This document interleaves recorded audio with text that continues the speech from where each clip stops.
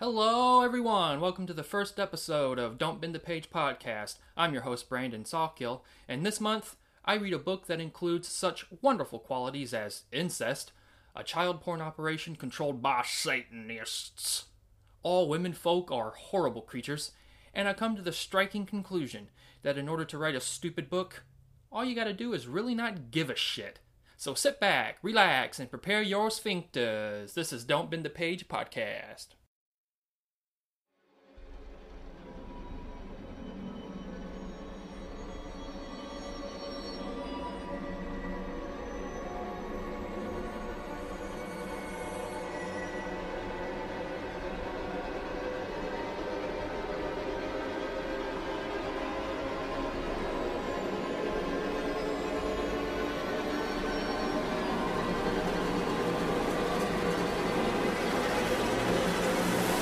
Don't bend the page, please. These books are very old and they demand your respect.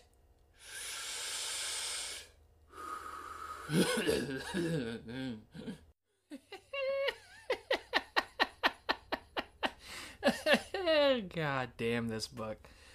Oh, holy hell. So, first things first. If you hear any noise in the background, I apologize. That's what happens when you live in a trailer park. And there's just tons of people leaving in and out. Okay, that's out of the way. So, I definitely chose the right book to start off this show. In fact, this book is so goddamn dumb that I'm a little worried. Like all other books after it will not reach the level of insanity this one carries. It's a lot. But hey, a boy can dream. So, without further ado, allow me to cordially invite you into the world of William W. Johnstone's Toy Cemetery. There they were, just as he remembered, rooms and rooms of them. Dolls, toy soldiers, clowns. When he was a kid, his Aunt Carrie's toy collection should have been a child's paradise. I agree with that. But instead, he had been terrified by their staring eyes and limp arms. That ain't good. 20 years had passed since Jay Clute set foot in Victory, Missouri. 20 years of trying to forget that night. That hellish night of unimaginable horror. Now his Aunt Carrie's dead, and it's all been left to him. The house, the furniture, every last piece of her collection. Well, hell, that ain't too bad. And nothing had changed. Not the painted-on dolly smiles or the garish clown colors. Or hell, the tiny hands that were dripping with bright red blood. Toy Cemetery. Coming to a bookstore near you.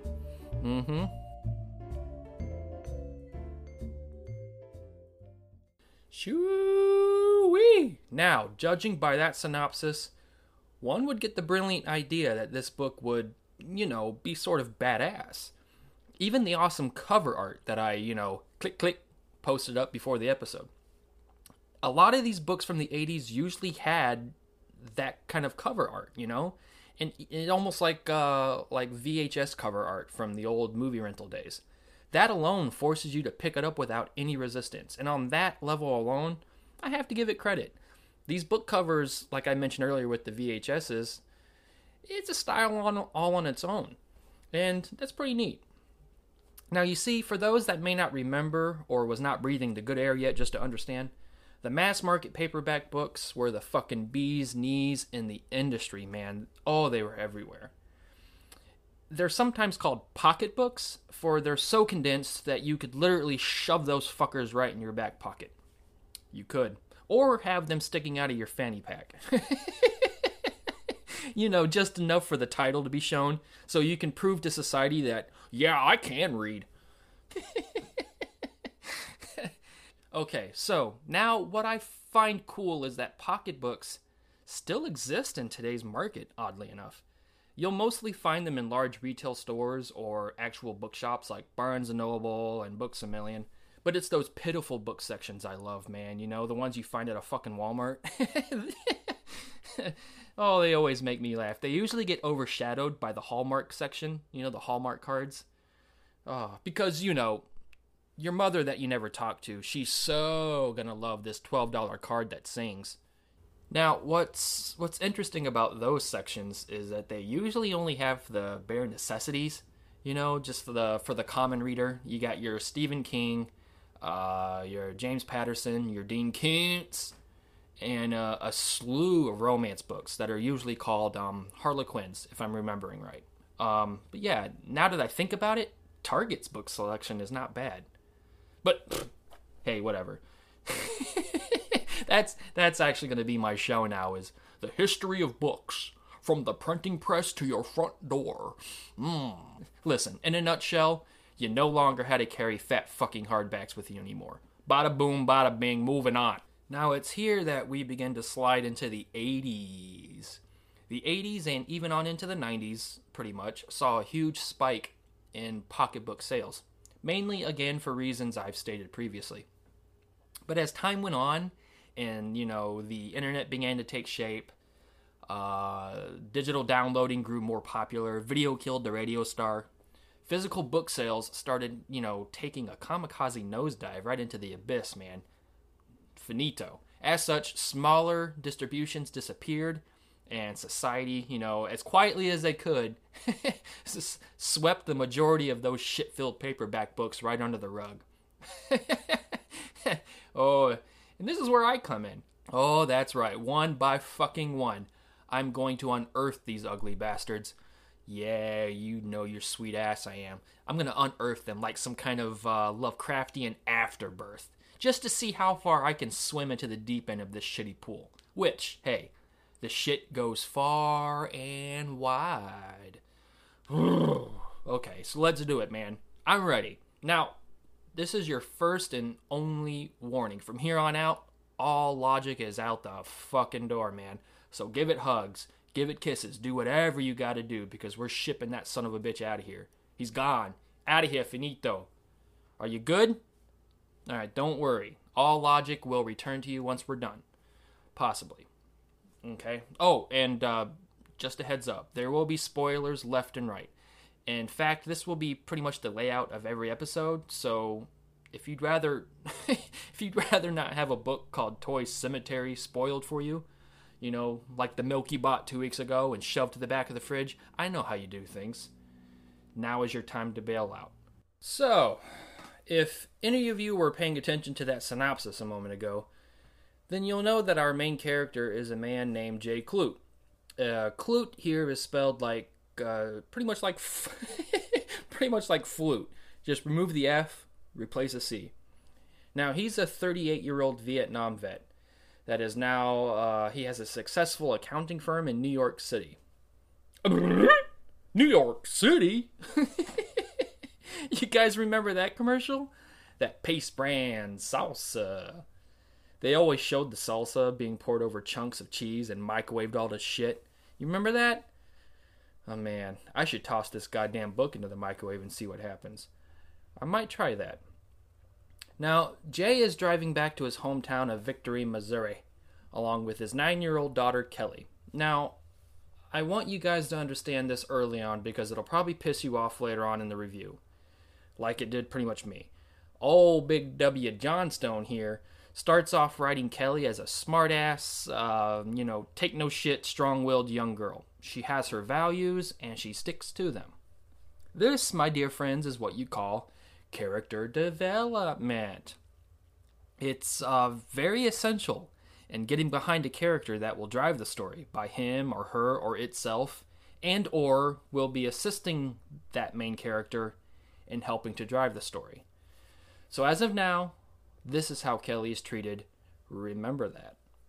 Jay, on the other hand, starts off just weird and unlikable for me for some reason, just right out of the gate. Now, I don't know if this was a thing that some parents will say to their children, or if it was a thing to say back in the dark ages of the 80s, but Jay always addresses his daughter as baby. Damn near everything he says to her. Here's some examples. That's me, baby. 100% domineering man. Well, compared to New York City, baby, It is. I'm sorry for that, baby, but it is. Baby, baby, baby, baby, baby. It just comes off as gross to me for some reason. I don't know, I can't explain it really. It'd be one thing to say it maybe a couple of times, but for every single response, damn near especially, only in the beginning for some reason. By time his and Kelly's relationship shifts, by the middle of the book, he no longer says it. But for the first half, it's just, that's how he addresses her all the time. If it's just me, hey, let me know. It's at this moment that we're introduced to our first toy. Yeah, our first toy, running out in the middle of the road like a Geico squirrel, and Jay swerves just in time to miss it. Now, Kelly states that it must have been a toy. She knew exactly what it was.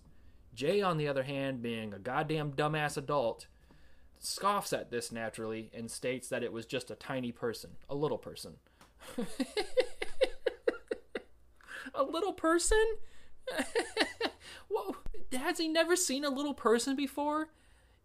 As such, can he not distinguish between a little person and a toy? Come on, Jay. It was at this point that I was hoping Jay would die within the next 5 pages. Oh, no, lucky me. This motherfucker makes it till the end. Hooray. So once Jay and Kelly get into Victory, Jay immediately heads to Fletcher Real Estate to sort out why he's returning to his hometown. Now, his Aunt Carrie, like the synopsis said, has passed away and has left everything to him. And one of those things being lots and lots of moolah, that green, that cheddar. It's never explained how much, but apparently it's a lot. And while he does this, Kelly asks him to go look at an abandoned toy store. Now here's where it starts to get a little muddled, for me especially. Johnstone, his writing, he will intercut between what Jay's doing and what Kelly's doing, making it so hard to follow what any goal is being accomplished with both stories. And I should mention, as the book progresses, this becomes the norm, especially since this book, by the resolution, this book will almost have about 12 characters, and he will jump between Jay, what Jay's doing, what Kelly and the gang of kids are doing, what the Satanists are doing. You remember that pervert Bruno Dixon? Well, let's see what he's doing too. And there's no indication. You know how George R.R. Martin with I don't want to say Game of Thrones. I think it's the Song of Ice and Fire. I read books. I do know that's how he separates his chapters.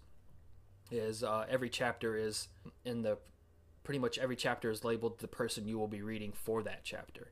Not saying this book had to be that, but if you're going to have multiple characters or multiple situations being explored, you're going to need a lot more than a fucking page break to understand where we are shifting in time. And let me just say, these page breaks are not handled in a clear and precise manner, say, that you would find in a Stephen King book, where his page breaks they're easily distinguishable between time and or character. No. Here, Johnstone was just like, he looked down at the enter key and hit it twice and was like, oh, yeah, okay, I'm good, let's move on. And it's because of that, you will never get a handle on the setting, as the only indication, like I mentioned, that we're jumping to for some other location or group of people is a simple page break. It's maddening. So, for anyone who dares to venture into this book, I guess, hey, good luck. So, while Jay's doing his thing, Kelly runs into a group of kids that, once you read a few paragraphs in, it becomes obvious that Johnstone just got done reading or watching a story by Stephen King and was like, Oh, well, hell, I can do that. Oh, yeah. Good luck trying to visualize what any of these kids look like, because not an ounce of fucking personality is given to either of them. Okay, here's the lowdown of the kids that Kelly meets. Here's pretty much how I was told by reading how they're described. There's Ginny, as John Stone describes as the leader. That's it, just the leader. There's Carla, who's only described as having freckles and red hair. There's twins, named Ange and Andy. Yeah, they're just twins. They could be fucking bipedal amoebas for all I know. Hey, but they're twins. Oh, and there's Ken. Oh, Ken. How could I forget Ken? Because he's just said, that's all it said, is just Ken. God damn it, in a handbasket, this sucks ass. So that's the group of kids. That's all I'm going to tell you, because really only one of them, Jenny the leader, will have any real dedicated page time. So say goodbye to all the others, because if Big W doesn't give a shit, neither are we. Now it's here that the kids, I should go back. The rest of the kids do show up, but they all end up being evil, and I'll explain later. Now it's here that the kids warned Kelly not to go into that store. They never explain why. Go figure. But once Kelly runs off with them, we're given a brief moment to a fat man who watches them run away and licks his lips. This is Bruno Dixon. And this is our town pervert, everyone. Every town needs a pervert. A brief plot device is now thrown in like a brown paper bag filled with flaming dog shit. And we come to realize he's making dolls. Dolls that come to life. I kid you not, when he's making these dolls, it comes to a point where Johnstone describes it as such, quote unquote, Bruno Dixon enjoys putting the little bras and panties on them. Oh, come on, man. And believe me, the sexualization, only goes downhill from here, folks. So yeah, that's the fat pervert. You won't really need to worry about him or read about him again until the end. Naturally, right? So, okay. Jay is finalizing the deed and assets from his Aunt Carrie's will. And then he's suddenly bombarded by a young girl named Amy Fletcher. Like I said, Fletcher Real Estate is the building name. As such, the man who owns it, Amy, is his daughter. Out of the blue, she starts eyeball fucking Jay and asks if he'll need any help unpacking his belongings later on. Oh, now if any of you are thinking that unpacking his belongings means his pecker, you'd be right. So Amy shows up much later on in the book to help Jay unpack his pecker. It happens. And with Kelly still out playing with the Sam's Club version of Stand By Me, Jay gives Amy the old pin the tail on the donkey. Yeah. Oh, yeah, you know.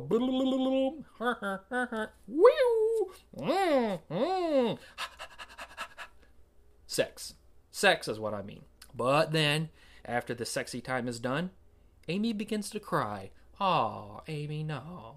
She has no idea what she's done, revealing to Jay that something powerful and strange came over her.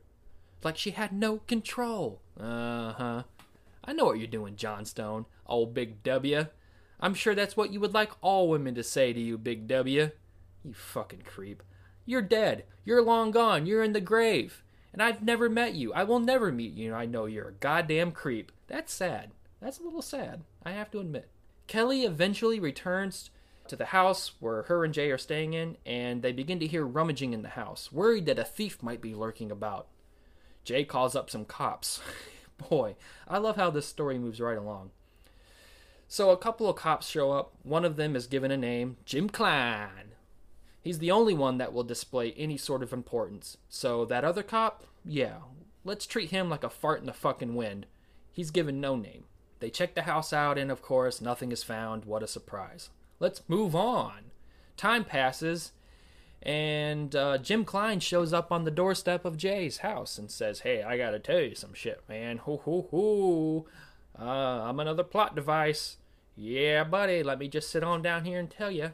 So Jim shows up, and he pretty much tells him, hey, I'm aware of strange shit that's been happening in Victory. Are you experiencing some strange shit? Well, hey, I've been experiencing some strange shit long before you, motherfucker, so let me tell you. So he tells him.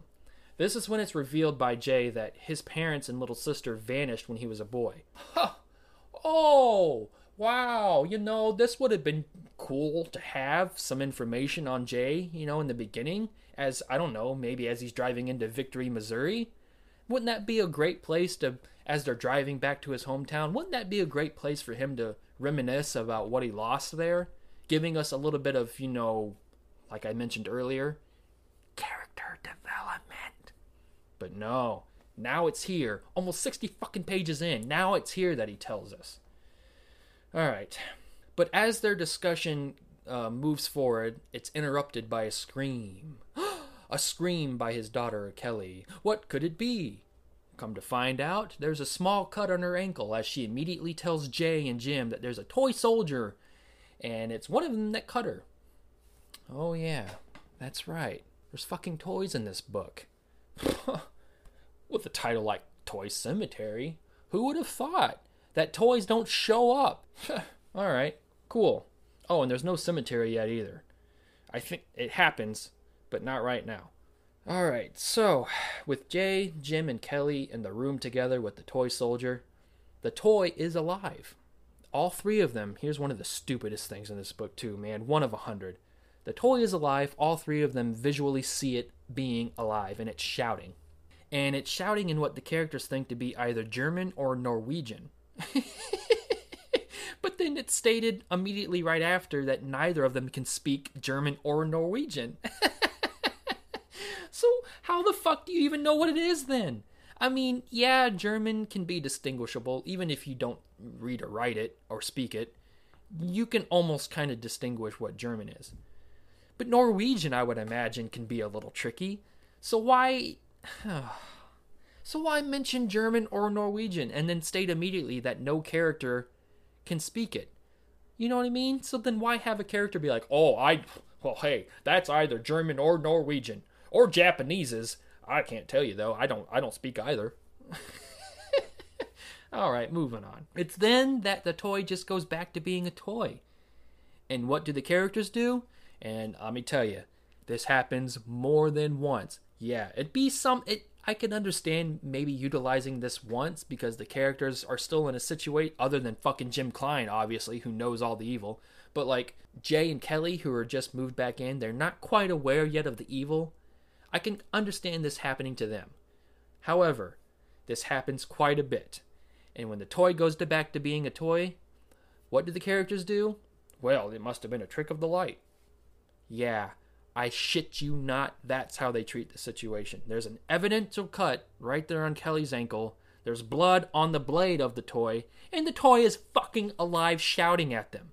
But they're like, hey, God, did someone leave a window open? Huh? Did someone leave a window open? There must be a draft in this house somewhere. Hey, goddamn window's open. Must be raising a fucking bond. That happens. I kid you not. Oh, okay. So, time passes again. Never told how much. Time just passes.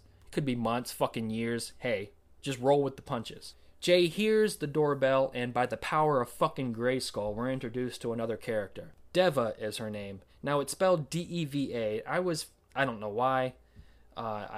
Sometimes I kept calling her Diva. Maybe that's why I wanted her name to be. But then I remembered it's spelled D-I-V-A. So with the E replacing the I had to say, hey, it's probably fucking Deva, and I'm going way too much into this than I should be, and I apologize. However, I did find out something, though. Deva is the name of what used to be a Roman fortress in Britannia. Hey, I think it's now present-day Chester, England. I looked all that up. I don't want anyone here thinking I'm some geographical whiz kid, because it's not true. I looked that shit up. I was interested. So, Deva reveals to Jay that she writes romance books under the pseudonym Yvonne Mikon. Oh, and she owns the local newspaper. Those are the only two things you were ever given on Deva. Oh, she used to be married to a guy with a last name having Lawrence, but she dumped his ass, and that's all you're given on Deva. She has a daughter who's Jenny.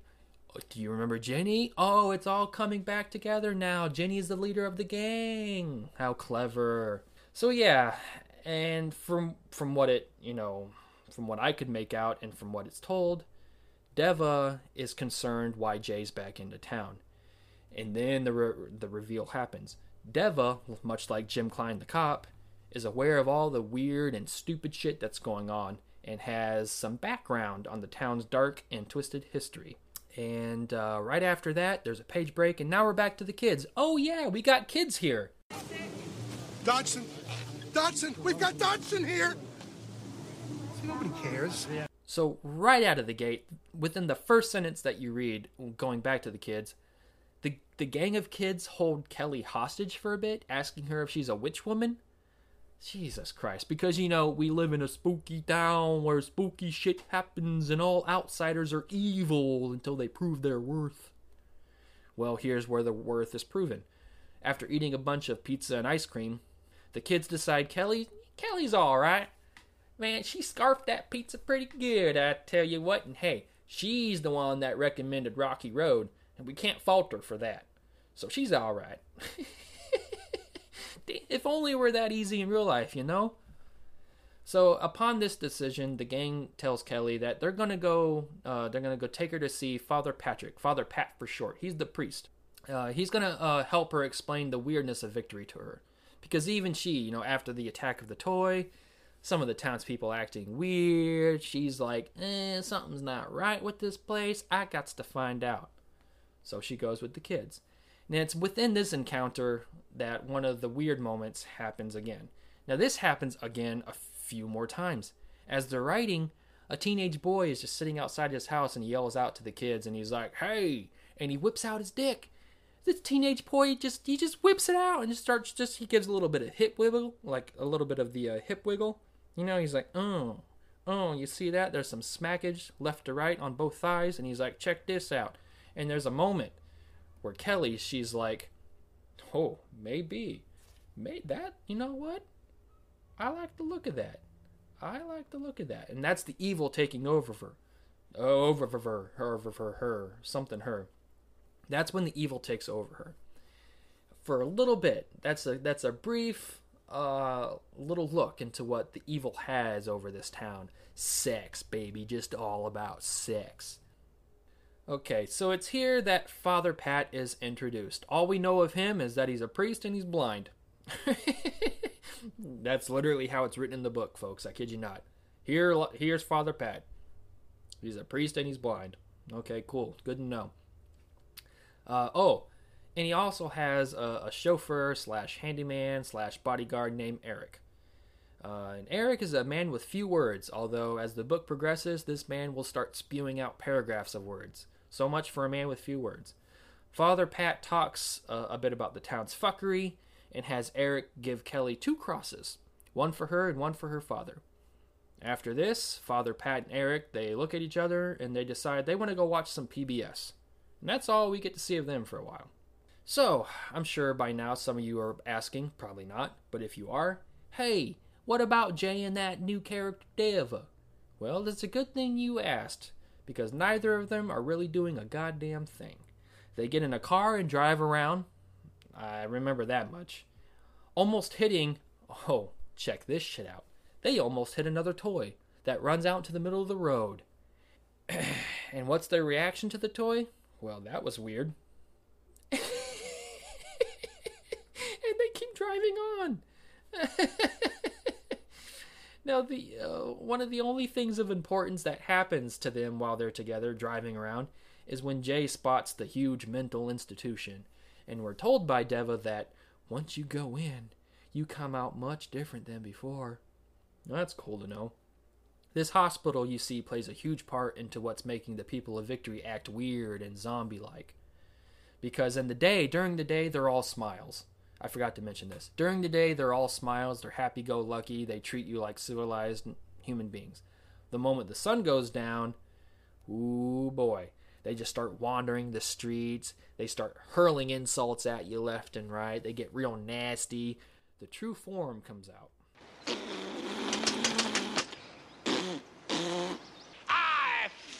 In your general direction. Your mother was a hamster and your father smelt of elderberries. So once we learn that, the book shifts. This is where another page break happens, and briefly to the Satanists. They're Satanists. And they're talking about Jay at this moment, and about why the toys are rebelling. Oop. Which, where the fuck is that in this book? Right? You know? God damn it. And they talk about Jim Klein, the cop, and how he's putting his business where it shouldn't be. And that's it. Another page break. Time to move on. So if any of you right now are wondering, like, what the fuck is going on? Trust me. I've read this thing. I tried putting notes together, and I'm still lost. So it's right here that we're going to have a commercial break, because your brains need to take a breath. So does mine. Be back in a sec. Well, hey there, good sir. Do you like movies? Yeah, I think I do. I mean, I've seen a few in my time. Well, that's swell.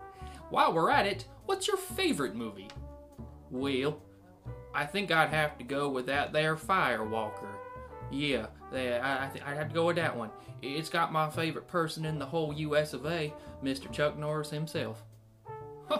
Oh, well, okay, that's, it's got one good hell of a story. I tell you what, there's adventure, there's treasure, there's action. Did I mention Chuck Norris? Yes, you did. It's got a black guy in it. If you find yourself enjoying Don't Bend the Page and want a podcast that pertains to the movie lover in you, then make sure to check out Late Night Rentals, a weekly show dedicated to all the movies no one talks about. It's got everything from, well, I'll just let my good friend behind me do the talking.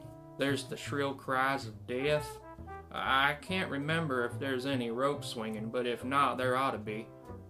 There's this ancient guardian. Alright, everyone. Welcome back to Don't Bend the Page. You guys still with me? Has anyone jumped ship? Honestly, at this point, it'll probably benefit you if you do. So if anyone's still here, let's move on. Alright, so we left off with a bunch of Satanists, as now the book quickly pulls you through a couple of action scenes. And these fuckers are quick. They're back to back, separated again by a by a page break.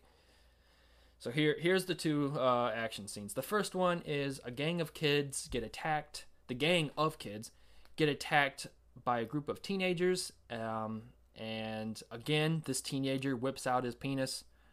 But Kelly is pissed off by this. You know, this is the second time that's happened to her. So she gets off her bike and kicks that fucker right in the nuts. Good for her. And then it cuts. It goes right to another action scene. The second is Jay and Deva. They're back in their car, only now they're trapped in the car as a large humanoid creature slowly approaches them. What? Yeah. I shit you not. You're probably thinking the same thing. This book's about toys and about cemeteries. Why is this humanoid creature here? Now this book has a fucking humanoid creature. The only description of this creature is this. It's large, with the head the size of an apple, short legs, long arms, and it carries with it a club. Yeah, sure, why not? So, how will Jay get them out of this situation? It's quite simple, really. He puts his car in reverse, and he pulls into a gravel road and just turns off his lights. Yeah, that's it. Just turns off his lights. The creature becomes confused, wondering, hey, where'd you guys go to? Johnstone writes this off as simply the headlights were so bright that it confused the creature. Whatever, man. So Jay and Deva then see something weirder. A group of hospital orderlies blind the creature with their own flashlights, pin it down, and haul it away. And you guessed it, page break. We're on to another scene. Not so much another scene as just a passage of time, which here is not too bad here. I'm assuming maybe the passage of time is an hour, but we're back on to Jay and Deva as they're driving back into Victory, and Deva then asks Jay to roll down his window. And she says this.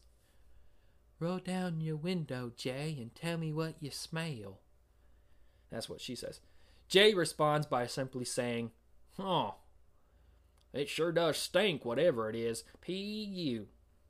And then Deva follows this up by saying, well, that smell, it's evil, Jay.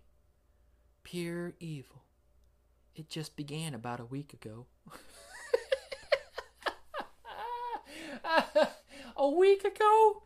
A week ago, Deva, really? You just announced to Jay that you've been living here all your life and you're completely aware of all the fuckery that's going on.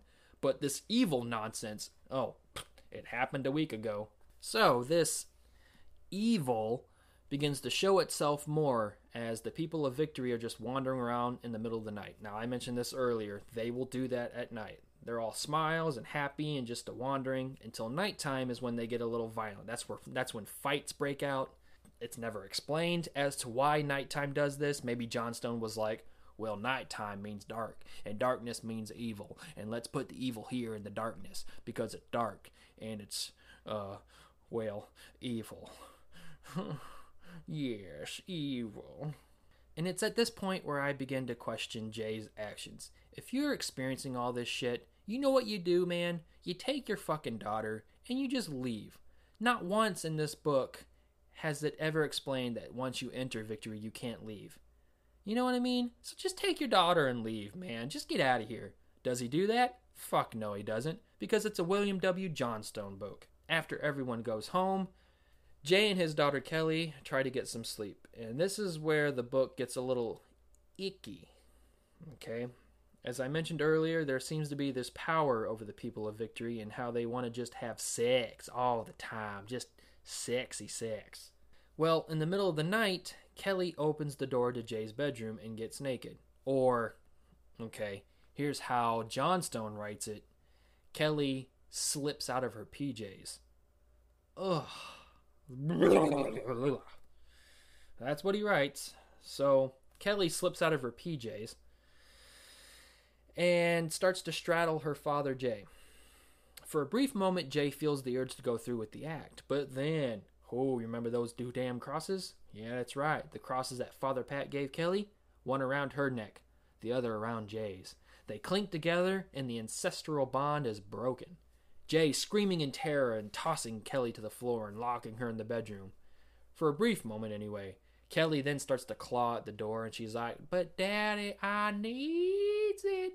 Daddy, come on, Daddy. Let's get to it." And Jay's like, "Fuck, no, man. Hell no." So he grabs her, one of two sensible things this man does in this book. He grabs her, throws her in the shower, turns on the cold water, and boom, the spell is broken. Which, why the spell wasn't completely broken when the crosses touched each other? Moving on. It's after this then that we're taken back to the Satanists. The Satanists. And they're pissed off right now that Jay and his daughter didn't go through with the act. When this is revealed to me, I'm wondering, so do they have the ability to look in on everyone's actions in the town? Because this isn't made clear either. How do they know they didn't go through with the act? Is it because the power is in the moment, the moment the penis enters the vagina? Is it like, almost like a buzz in the back of their head with like, ding, ding, ding, ding, ding, they did it. Never explained. For some reason, they just know what everyone's doing. Because, they're Satanists. They have the power of evil. I should also mention to you guys right now that this is only 115 pages in. Yeah, 115 pages in. The book is 412 pages in total length. In terms of giving you an ungodly amount of what the fuckery in such a short span, then hey, yeah, there's that at least. However, it's also right about here that the book begins to lose its steam. With such a ridiculous amount of pages, we start to enter the filler portion of this dopey, bow-legged bastard. So for the next 150 to about 200 pages, it literally becomes a back-and-forth spit session. Now, a bunch of the main protagonist characters, which ends up being about close to 12 of them, it's like, so you've got Jay, Deva, you've got the group of kids, along with Kelly, you've got Father Pat, his handyman Eric, and, I should mention, a whole new character enters, Piper, Jay's ex-wife. It comes to a point where Jay's like, instead of taking his daughter out himself, leaving the town, he calls up his ex-wife Piper, who's only described as being one of the top models in the country. So there's that. Maybe that can paint a picture for you. But yeah, he calls Piper and he's like, "Look, babe, there's some weird stuff going on. Do you mind coming all the way over here to Victory, Missouri, and getting Kelly and getting her out of there? Now, I know what you're thinking. Why don't you just get your sorry ass in that truck and just take her out of here yourself?" I hear you. I hear you 100%, Piper. But there's shit going on here, and I'm written in as the hero, so I better start doing some heroic shit. So just get your sorry ass over here and take our daughter, and just do the thing I can't do. Can you please? So yeah, all of these main characters, including Piper now, the ex-wife, everybody, they're in a room. Here's another thing I can't. So there's a house. There's the main house that Jay is given to in the will. House by his Aunt Carrie. Oh, Jesus Christ. So there's that house. And there's another house that's never fully explained. But apparently that's the house where everyone is staying in. There's two houses. And it's pissing me off now that I can't fully remember which house is which. But that's what this fucking book does to you, god damn it. So, from here on out, I'm going to go through and give you the big reveal that happens leading up to the end. And then the cliff notes of the resolution itself. Because trust me, trying to lay out every piece of dialogue encounter while trying to explain to you who's who will be a massive migraine. And I don't want to do that to you. And I don't want to do it to myself again. With that said, the big shocking reveal of this book is when Jay, Deva, Jim Klein, Amy Fletcher, that girl who unpacked Jay's belongings, yeah, you know her, Piper, which I mentioned earlier is his ex-wife, and then there's this last new character. His name is named General Douglas. He's an old-timer who's known of the horrible shit in Victory, and because of Jay, has found the spark within himself to eliminate the evil once more. Also, General Douglas apparently knew Jay's Aunt Carrie back in the day, and he knows of some of the awful acts that she was involved in. That's written in as well. Okay, do you have all that? See what I mean about the characters? It's fucking difficult. It's maddening. I can't stand it. You'll be reading, and then you just turn the page and bam, a new character. And instead of giving you any sort of character development or any kind of background, Jon Stone will just automatically include this character into the group, which only then adds to the fucking noise, and you're left wondering whether or not you should tie off a plastic bag around your fucking head, waiting for the pleasing and comforting release of death. Okay, moving on. Speaking of being aware of Aunt Carrie's awful acts, Jay and the adult gang decide to go to his Aunt Carrie's house to see if they can make some sense of where the evil started. Now, upon entering the house, everyone is introduced to the sounds of rough sex. Jay notices this sound and of the woman's voice and moans. It's his Aunt Carrie! The man she's having sex with? Keeping up with the popular demands here, it's her brother. General Douglas recognizes this immediately and explains to everyone that, yeah, that's Clint. That's Clint Clute. And he's having sex with Carrie. Oh yeah. So now you're probably saying to yourself, well, isn't this Aunt Carrie character dead? Oh, you are definitely right, oh dear comprehensive one. The shocker here is that, wait for it, boom, boom, boom, boom, boom, they're ghosts! Yep, we got ancestral ghost sex here. So with that, I will now act out my interpretation of this wonderful ancestral bond between brother and sister. How it actually ends up being is kind of boring. I don't want to bore you with that, so here's my interpretation of their sex act. Ready, and a go. Oh yeah, that's right. Oh yeah, right there, sister. Oh yeah, a little to the left, please. Yeah, oh yeah. Well, oh come on now. I can't get a good enough view when you're turned about like that now, can I? I got an idea. How about you take your bad leg, the one you damaged at the Chili Mac cook-off, and you lock it in behind your head? Oh, my bad leg? Oh, yes, you silly little minx, your bad leg. Well, all right then, hold on.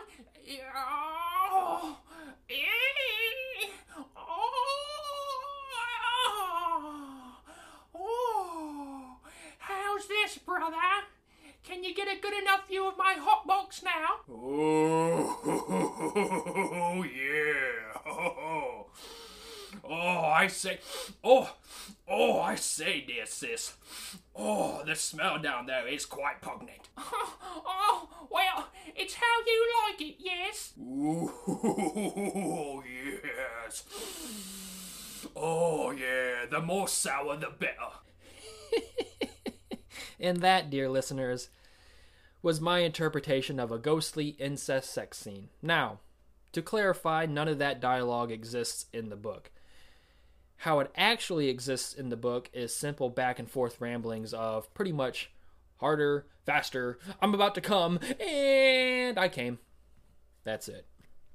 Once the ghost of Aunt Carrie is done making sweet, sweet brotherly love, she greets the gang, of adults and reveals to Jay that continuing the ancestral line of purebred Klutes is why the evil exists in this town to begin with. And that by simply inbreeding with each other for so long has brought on a darker form of evil called the Old One. Not really the devil, it's more of an old demon who basically latches onto the purest and sickest form of humanity and cultivates there until something sicker develops elsewhere. In order to keep the Old One present in Victory, Missouri, Jay must continue the Klute inbreeding and impregnate his daughter Kelly. And if anyone listening is ready to vomit in your mouth, now's the time to do so. Go ahead. I'll wait, because it's natural to vomit into your fucking mouth right about now. Listen, if this was the nature of this book from page 1, or even the synopsis, sure, I'd get behind whatever's stewing in Jon Stone's twisted brain. At least then I'd know what to expect and be curious as to how he would tell the story, how he would shape it and continue it. But again, the book is titled Toy Cemetery. Everything about this book leads you to believe that Jay and his daughter Kelly acquire an old house from the will of his Aunt Carrie, and the house holds some sort of, dark secret of twisted and demented toys, to which then Jay and Kelly must work together in order to survive a siege-like story of toys trying to murder them. God damn it, Jon Stone, I just made this story so much more easier for you. All of this incest stuff just comes off as gross and really has no proper foundation or build-up. Okay, so that was pretty much the big reveal before the end. Now, the resolution of this book is about the most confusing part of the whole rotten sack of shit. Seriously, I can't stress enough how many times I had to reread certain pages because all of the pointless characters that we've been bombarded with are either being killed off now or they're turning heel. Now, heel, that's a wrestling term for anyone who doesn't know, and it's when a wrestler essentially turns bad. And it's the only wrestling term I know, so I wanted to use it to honor some friends out there. You know who you are. Okay, so here's the overall cliff notes of the resolution. Jay, at some point, gets kidnapped by the sheriff of Victory, and taken to the mental institution. Him and all the characters in the house that they thought was safe, all of a sudden just gets broken into, and he's struggling, and he runs to the back of the house, and he gets knocked out by a mysterious person. Sweet, whatever, sure. So he gets taken to the mental institution. Maybe we'll have a cool development about this demon called the Old One, but nope. He just escapes. He just escapes with the help of an orderly who no longer wants to be under the influence of the Old One now. So now we get to eventually find out what the Old One looks like about 5 chapters later. So it doesn't happen while he's in the mental institution, but we learn about it 5 chapters later when our main character is not even in the mental institution. Yeah, wrap that around your fucking brain, along with everything else. Please, if you can make sense of it, please, do something better than I can. Reading this book was one thing, and it's frustrating trying to even explain it to anybody. So the Old One, I'm going to tell you what he looks like, and this is how it's described in the book, and I'm going to tell you right now, it's a big old fucking disappointment. The Old One is described as simply looking like an old man. Well, hey, wow, cool. You know what? That's awesome, Jon Stone. That's really fucking cool, man. An old man. I never would have come up with something as creative as that. You fucking twat. So then there's a sudden change and shift, and this is where all of the female characters, Deva, Jenny, Kelly, Piper, all of the main women in here, they suddenly become evil. Yep, you remember when I said earlier that all women folk are evil? Well, apparently in Jon Stone's world, they fucking are. They're all evil. And yep, this happens all out of the goddamn blue. And remember I said earlier too that I told you to remember Kelly's strong-willed nature, that, she's pretty much, even compared to Jay, she's the best written character? Well, go ahead and crumble that shit up like a pair of torn whitey-tighties, because now Kelly is evil. That's right, Kelly wants to do nothing now but have sex with her dad and continue the Klute bloodline, because Jay won't do it, so now it's up to Kelly to continue it. And like I said, Piper, Jay's ex-wife, she's evil now too. And Deva and her daughter Jenny, they're all evil now too. Oh, And remember when I said that the gang of kids would return at the end? Well, they returned at the end, and all of them are now fucking evil. They're all working for the old one. They're all working for Victory, Missouri. They all want to continue the ancestral bloodlines of everything. Evil, evil, evil, evil, evil. They're all fucking evil. All women folk are just fucking horrible, and they should be dealt with accordingly.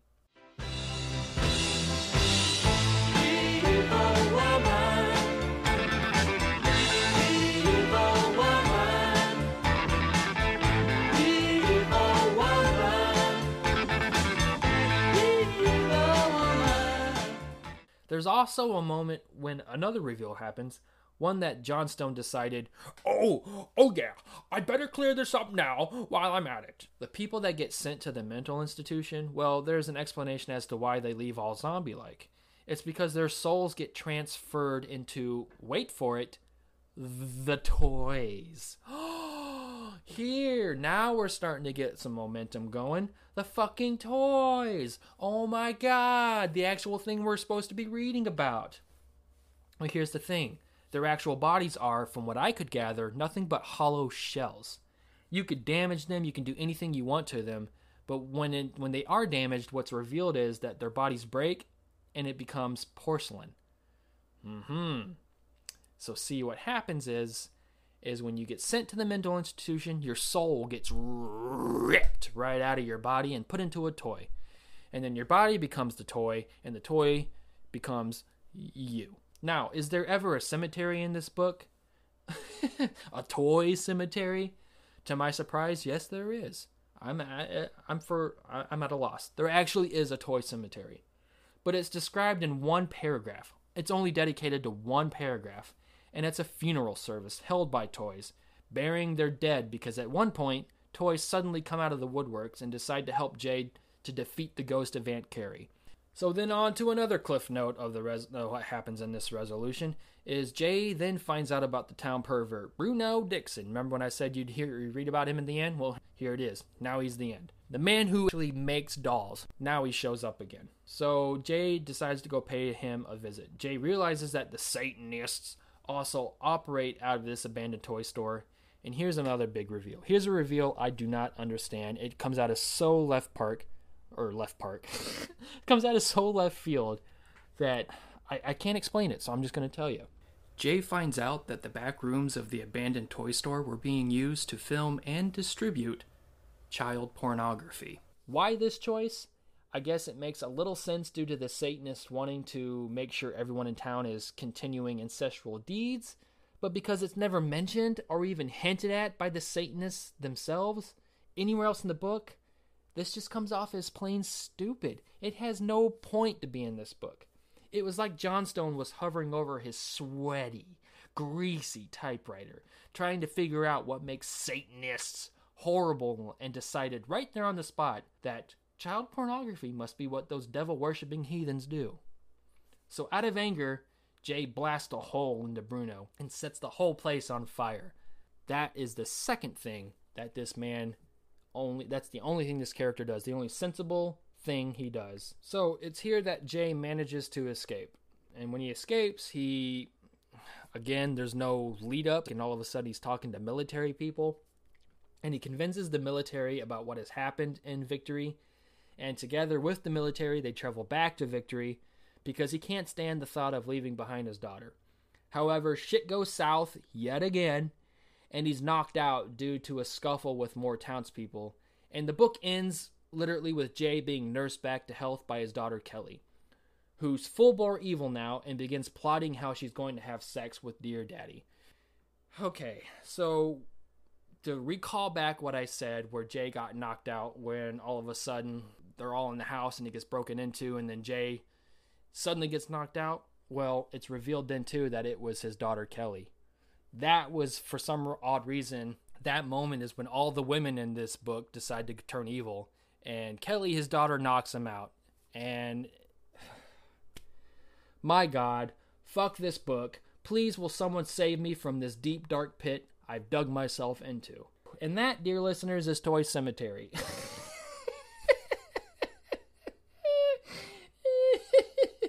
That is the best way I know how to share this book with you. Oh my god, it's an absolute mess. The first 100 and some change pages, while completely moronic, is slightly entertaining a little bit. So much happens in the beginning that I was hooked. It was stupid shit, but I was like, whoa, okay. If it's going to move at this kind of a pace, I'm in.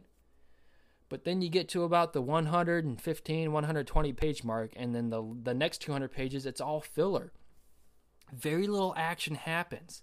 And you get to this point where you're like, why? What's going on? You're given so many characters, and so many characters are talking amongst each other. And because these characters have no definitive background or no definitive visualization, it becomes confusing of who's talking. It's like when Jay and Jim talk. I don't know who really Jay or Jim are, other than Jay has a daughter and Jim's a cop. But then there were many times where I was reading and I'm like, okay, it says Jim's talking. Was Jim the one? Is Jim the main character? I can't remember. And then I look at the back of the book and realize, oh yeah, it's Jay. It's so maddening. But then, as you slowly submerge yourself, page after page, it becomes so hard to follow.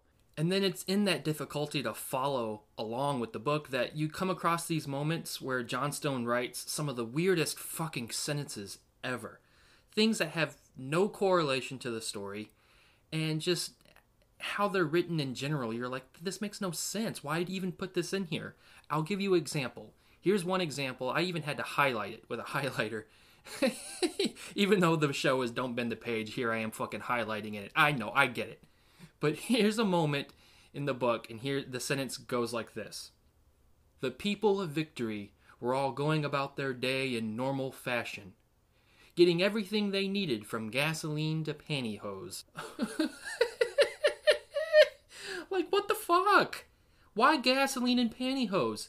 You see, deep down, this motherfucker wrote horror books because he could use the genre to play out his gross fantasies. It has to be, right? Like, that, never in my life have I ever heard anybody say, oh, I'm gonna go out and get gasoline and pantyhose. No, just make it simple. Especially since it's not even a paragraph that really connects one point of time to another. He's just writing just to write. So in that case, why not just write gasoline and groceries? Two things that actually do go together in a normal day. Here I am trying to question this fucking book, and it's the last thing anyone should try to do.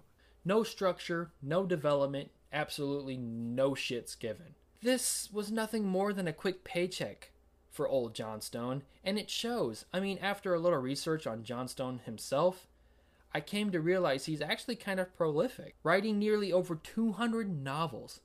That's insanity. However, the vast majority of his career was dedicated to the Western and the survivalist genres.